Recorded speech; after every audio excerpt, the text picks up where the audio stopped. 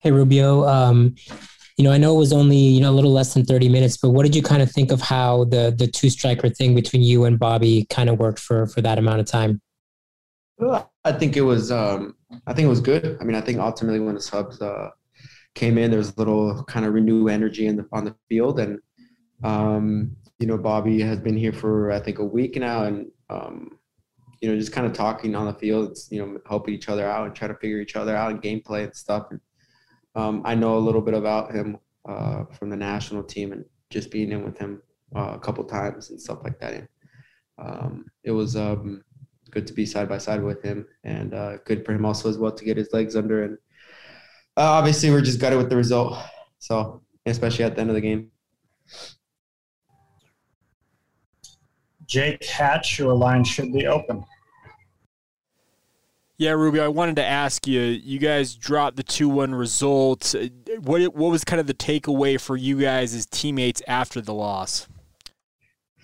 I think we knew, the Seattle was the hottest team in MLS, and we knew that they, are able to play very well at home, especially on turf and stuff. But, ultimately, yeah, I think we fought hard the whole game, and, we're tied up with like 5-6 minutes, to go, and to give up a goal like that, especially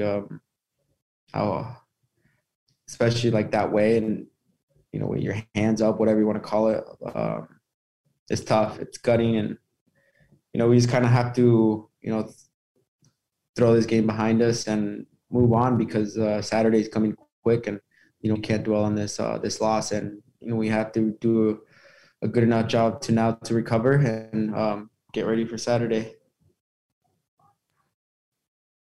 Tom?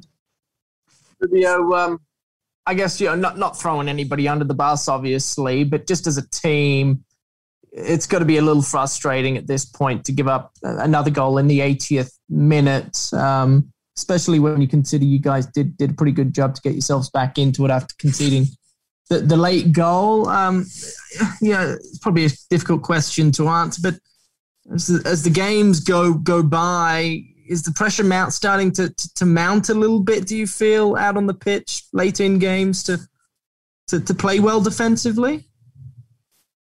I mean, ultimately, I think, as a team, we understand that it's been more than a few games now that we have given up goals late.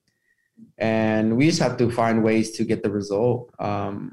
Most importantly, that's what makes a very good team great. You know what I mean? I think we're a good team, and we have to figure out ways to, sometimes just kill the game and, be smart, and especially in these moments. And it's happened a little bit, at the beginning of the season and stuff like that. And we just have to learn, and I kind of have to, take this and be like, it's happened again, and kind of just work on it. Or, at the same time, have some,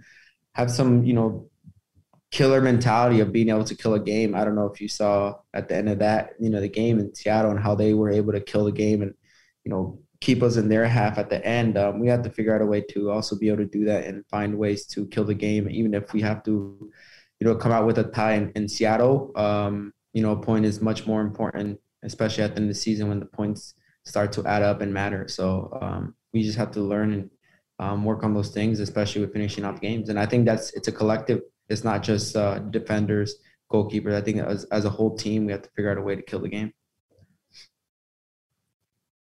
Final question for Rubio will come from Alex Grayhar. Rubio, Freddie has said a few times that, like, sometimes the way that he thinks about performance in a game is duels. Duels won versus not won. Seattle, it was in favor of Seattle 51-38 today. How would you kind of assess the team's performance from that standpoint?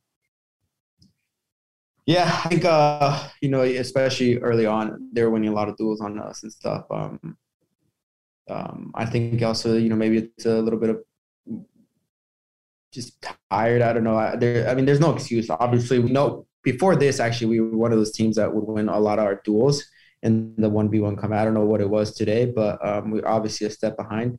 But we just have to kind of move on from this loss. And as much as it's, hard right now, especially,